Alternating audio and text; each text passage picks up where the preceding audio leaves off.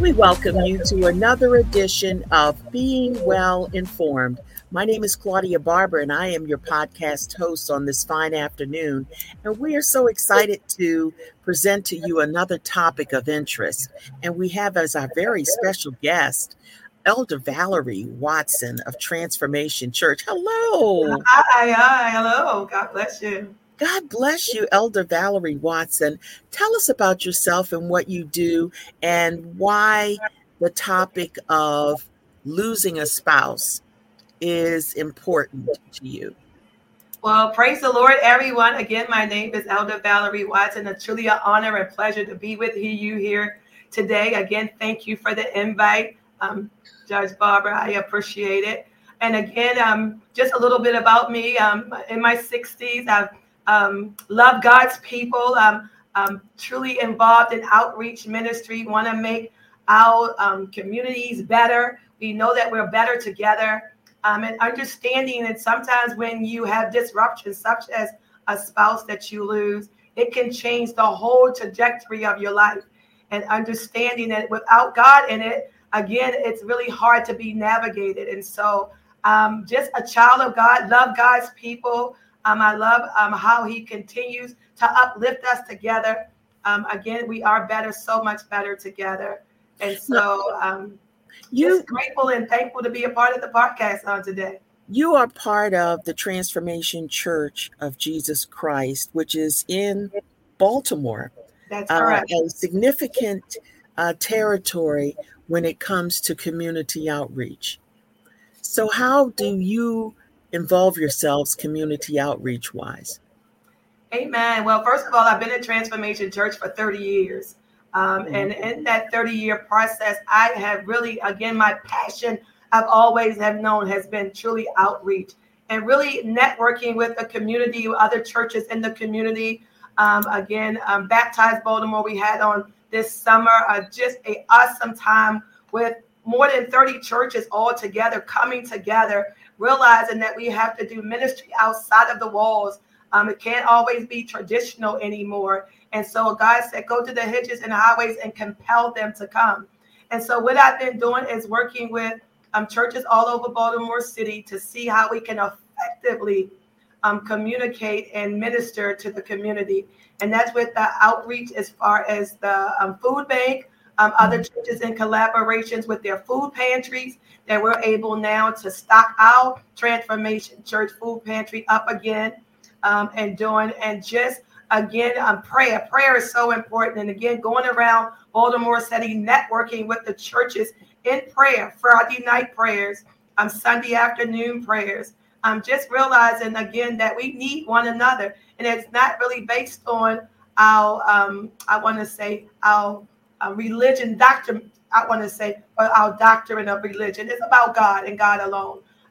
Jesus Christ is truly the center of our lives, and we realize denomination. That was I was trying to say. That denominations are not really a big impact as much as saving souls for Jesus Christ. Well, you also have a very impactful intercessory prayer team, and I'm honored to be a part of it. But I'm glad to have you about that. Hallelujah. Amen. Tell us about that. So we've been doing intercessory prayer here at Transformation Church. I've been involved as one of the coordinators for the last 16 years. And in that, we get prayer requests from all over the world that people come and want us to intercede for their families and their churches and their children and community. We have, since COVID, we've been online having intercessory prayer on Thursday nights and Saturday, and really been committed. Yes. We have a team of 40 faithful intercessors that when we send out a 911, they respond. And we've had so many victory reports over the last 16 years, miracles, signs, and wonders all over where God has restored people's lives, that he has just did miraculous miracles. Hallelujah. And again, the best at all, we thank God, even when people transition, that's the ultimate victory in Jesus Christ. But we touch and agree daily that God is doing great things. And so with that intercessory prayer, the team of 40 members. I'm just glad to be a part of that team where we can push back darkness and bring in the marvelous light, that the power of God is real. The blood still works, and we raise the bloodstained banner all the time, letting God have his way. But also, we're going to try to get back in the sanctuary for the first, I want to say 13 years. We would come out at 6 a.m. in the morning and be in the sanctuary from 6 a.m. to about 8 o'clock. And then we moved it back to 7 a.m. to about 9:30 a.m. But again, of course, as I said, when the COVID came, we had to find other ways. And again, God is open 24/7, 365 days a year. We have direct access to him. And so, again, we started on the phone as a conference call. Those intercessory prayer sessions are impactful as well, because everybody is encouraged by the testimonies and the praise reports and the I had surgery or something like that, or I went to the hospital, I'm out of the hospital, and so on and so forth. It's just a rejoicing time for us to share, and we're energized by what we hear, by how we see God moving in our intercessory prayer team. But let me pivot and come straight to the point of losing a spouse, because that is the focus of our discussion today. You've lost a spouse. So how has that impacted you? In so many different ways. My husband and I, let me give me a little history. My husband and I were childhood sweethearts. I've known my husband since I was 14. My mother forbidden him to date me until I was 16. He came and asked my mother, said, she's 16 now, can I date her? And that's the rest of his history. We were together over 40 some years, and just giving God honor and praise for my husband, Bruce. He was an excellent provider, a great man of God. And again, his ministry was outside of the walls. I had so many victory reports and testimonies of how Bruce influenced so many others' lives. And before he passed, we were married 38 years. And so that's all I knew was of Bruce. He was my confidant. He was my friend. He was my lover. He was just my everything, my cheerleader in ministry as well, always there to be my cheerleader. And when he passed away, of course, when people say you lose a part of yourself, so just rediscovering who Valerie was, because everything was Bruce and Valerie. Everything was Bruce and Valerie. Everywhere we went, it was Bruce and Valerie. And so went in a state of isolation for a moment. Just really didn't want to be bothered. Didn't want to have any other conversations. Just didn't really understand how to process it. You talked about the intercessory prayer team. I could not truly have made it without the intercessory prayer team lifting me up and encouraging me to hold on to God's unchanging hand, that they were holding up my arms. And so when a person passes away, as Christians, we know that they're going to be with the Lord. Mm-hmm. But what I was not prepared for was the loneliness that I felt when he passed. Just that void was just so significant to me. And there were many days that I did not want to wake up. I just was praying, Lord, just please take me home with my husband. I wanted to be in the presence of my husband. And so does ministry prepare you for this moment? Yes and no. And no. We know that God is keeping us, and we're holding on to God's unchanging hand, and everything that we have ever preached to anyone else becomes real time for us. That we have to lean on the word of God. Trust the Lord in all thy ways and lean not to thy own understanding, but in all thy ways, God will direct thy path. One of the things that I would hate when people would say joy would come in the morning. I said, if somebody would tell me joy would come in the morning one more day, I think I'm going to scream and holler. But eventually it does come. And just again, being able to lean on the Lord, even in our dark moments, that God, I just need you to bring me through. There were many times that I just bowed before the Lord, like, God, I just need you to take full control of my life. I need you to take full control of my thoughts and the process that I'm going through. No, go ahead. And the answer I would say no to, I was just not prepared for the many, many days lonely days. I just was not prepared for that. Mm. So, how has life changed for you? Let's say in the area of finances, opening up an estate, business, handling business. How does that change? One of the things I would say was make sure you have all the documentation that you and your spouse can talk about before they actually transition. Bank accounts are so important. I think so many times things have changed. When you were the spouse, you were entitled just about to everything. But now, since the laws have changed, you have to become now a representative of the estate, which is something that I did not know. Hmm. And so everything that you do has to be counteracted by you being now the representation for the estate of your spouse.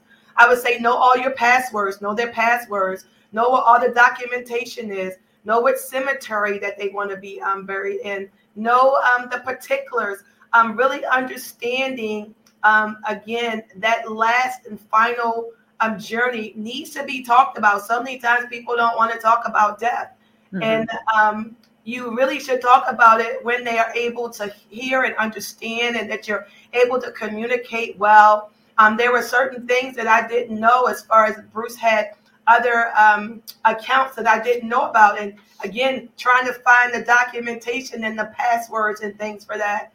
Making sure that your home is either in both of your names, or that you're the person that will be entitled to the estate. Again, sometimes children are sometimes inherited. Sometimes other people inherit. Don't assume because that you're the spouse that you're going to be the one that's entitled to it. Make sure all of that preparation is done. If pre-arrangements can be done before. Just having all the documents that you can, pre-arrangements already figured out before you have to come to the decisions of them on your own. Do you think of life differently now than you did before your spouse passed? Absolutely. I realize that every day is a gift from God. I think so many times we say so many things, but we really have no idea of the impact until the spouse is gone. I appreciate every moment. If I could just hear his voice say, honey, I'm home, one more time. Just embracing every moment of life. I would say hold on to those precious moments that you have. Always tell them that you love them. Don't go to bed angry. Just making sure that you're consistently communicating with your spouse and even your loved ones. Just don't take anything for granted. You know, when they leave out the door, they may not come back in again. And actually, that was what was happening in my situation. I was actually working, and my husband had a medical emergency, and we just thought he was just going to get a follow-up. Never anticipated that he would never come back home. I was glad that I had the opportunity to embrace him and hug him before he left and pray over him. But if I'd known that was my last time that I was going to see him, it would have been so much more in depth. I would just shut everything down and just concentrated on him. And so, yes, absolutely, it has changed my life significantly, understanding that when God gives us something, we got to take it seriously and move on it immediately. You know, tomorrow's not promised. And so, again, we got to do what we need to do today to make a difference. Is loneliness more real? And is it a spirit, or is it something that you're just alone? Or is it more than that? Well, I believe it's a little more than that. And I say that we always realize that, again, when you're, for instance, if you go anywhere, you're alone, and then you know that you have an opportunity to embrace other people. It's almost like the door had been shut and you can't open it again. And that's what it felt like, the loneliness. Because when you're used to hearing that voice at the end of the day, when you're used to hearing it early in the morning, when you're used to receiving a phone call, how you doing, just calling just to check on you, just to see how you're doing. And when those voices come, they're hard to fulfill. But we do have an opportunity to make a choice, really, to embrace the people that are in our lives. And I would say, as I did, don't shut your family out. Try as much as possible to allow them back into your lives, because truly it's a void that no one will understand. But in the middle of the night, when you're looking up at the wall, the loneliness is real. The good part about having the Spirit of the Lord with us, the Holy Ghost, is that we can embrace the Lord at that time. God, I'm really lonely. What should I do? I'm reaching out and crying out to you. And God, the Comforter shall come. So the Comforter has helped me for the last 4 years to maintain my sanity. Just being honest. No one knows what's those middle of the night experiences have been. And so it's only been by the grace of God and holding on to the word of God, praying, interceding, having a prayer partner that you can reach out to say, this is what's really happening. And for me, when you ask what is different, I'm so transparent than I've ever been. I've always been a very private, independent, professional woman, and I prided myself on that. But I found out that I do need people. You sometimes have to say, I need a little help. I'm struggling in these areas, whether it's emotionally, physically, spiritually, or emotionally. We need to reach out to those people that can help us. How has your relationship with family or your children or grandchildren changed? I would say, again, it definitely has changed to the fact that I embrace them more. I intentionally embrace them more. I pray over them more. I understand that, again, without family, it can be a very difficult journey. And so I embrace from the oldest to the youngest. I have a great matriarchs and patriarchs of the family that I call on, 80 and 90 years old. And this is where I am. And they give me great advice. And Valerie, it's going to be okay. Hold on. That's beautiful. And from the youngest ones, from my grandchildren, they admonish me as well. Grandma, Mama, you're going to be all right. You're the strongest person I know. So that helps me as well, because even in my weak moments, I realize I still have to be strong for them. And so I go out of my way to embrace my daughter, my grandkids, and my friends and family that are in my life. And so have a renewed relationship with my sister. We've got closer because of the passing of my husband.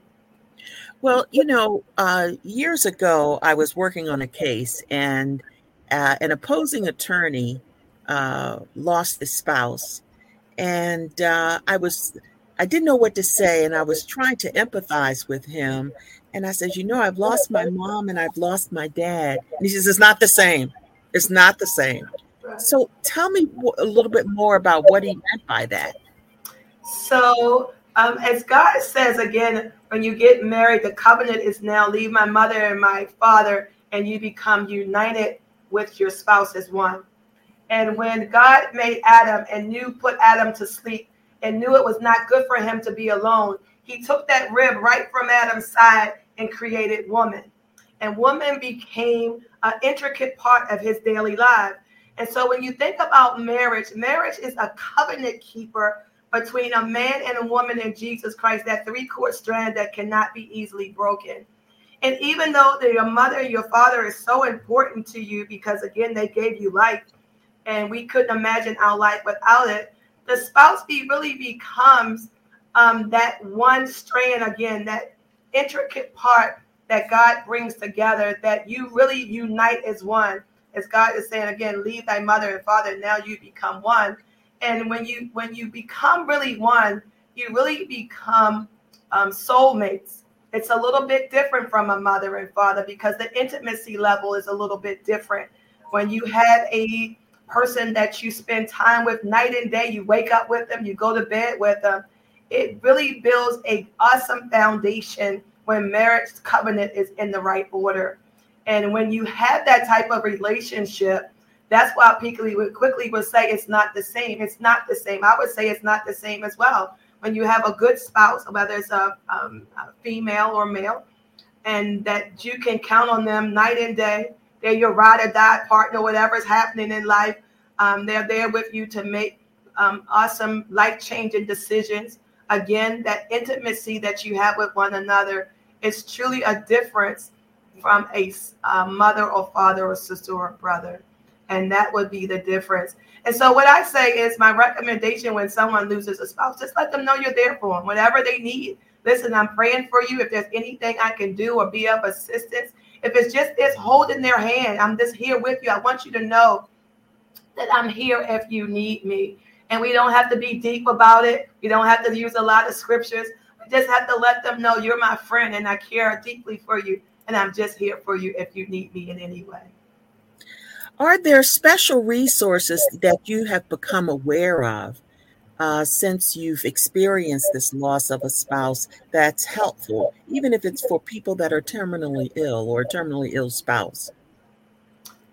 I really, and I don't want to just make it, I really just hold on to the Lord. The 66 Bibles have been really good for me. I did read a book, and I apologize, I don't have the name of it, but I did have a book that someone gave me that was so encouraging. And really what the content of it is what we're talking about now, that it's okay to have loneliness and feel sometimes abandoned. It's okay when you're going through a moment of self pity. But the book encourages us not to stay there. There is a time to mourn, as the word has said, and it's a time to cry. And we have to know when those are and when we are overwhelmed with it and when to reach out for help. I think so many times we come in, we talk about mental illness.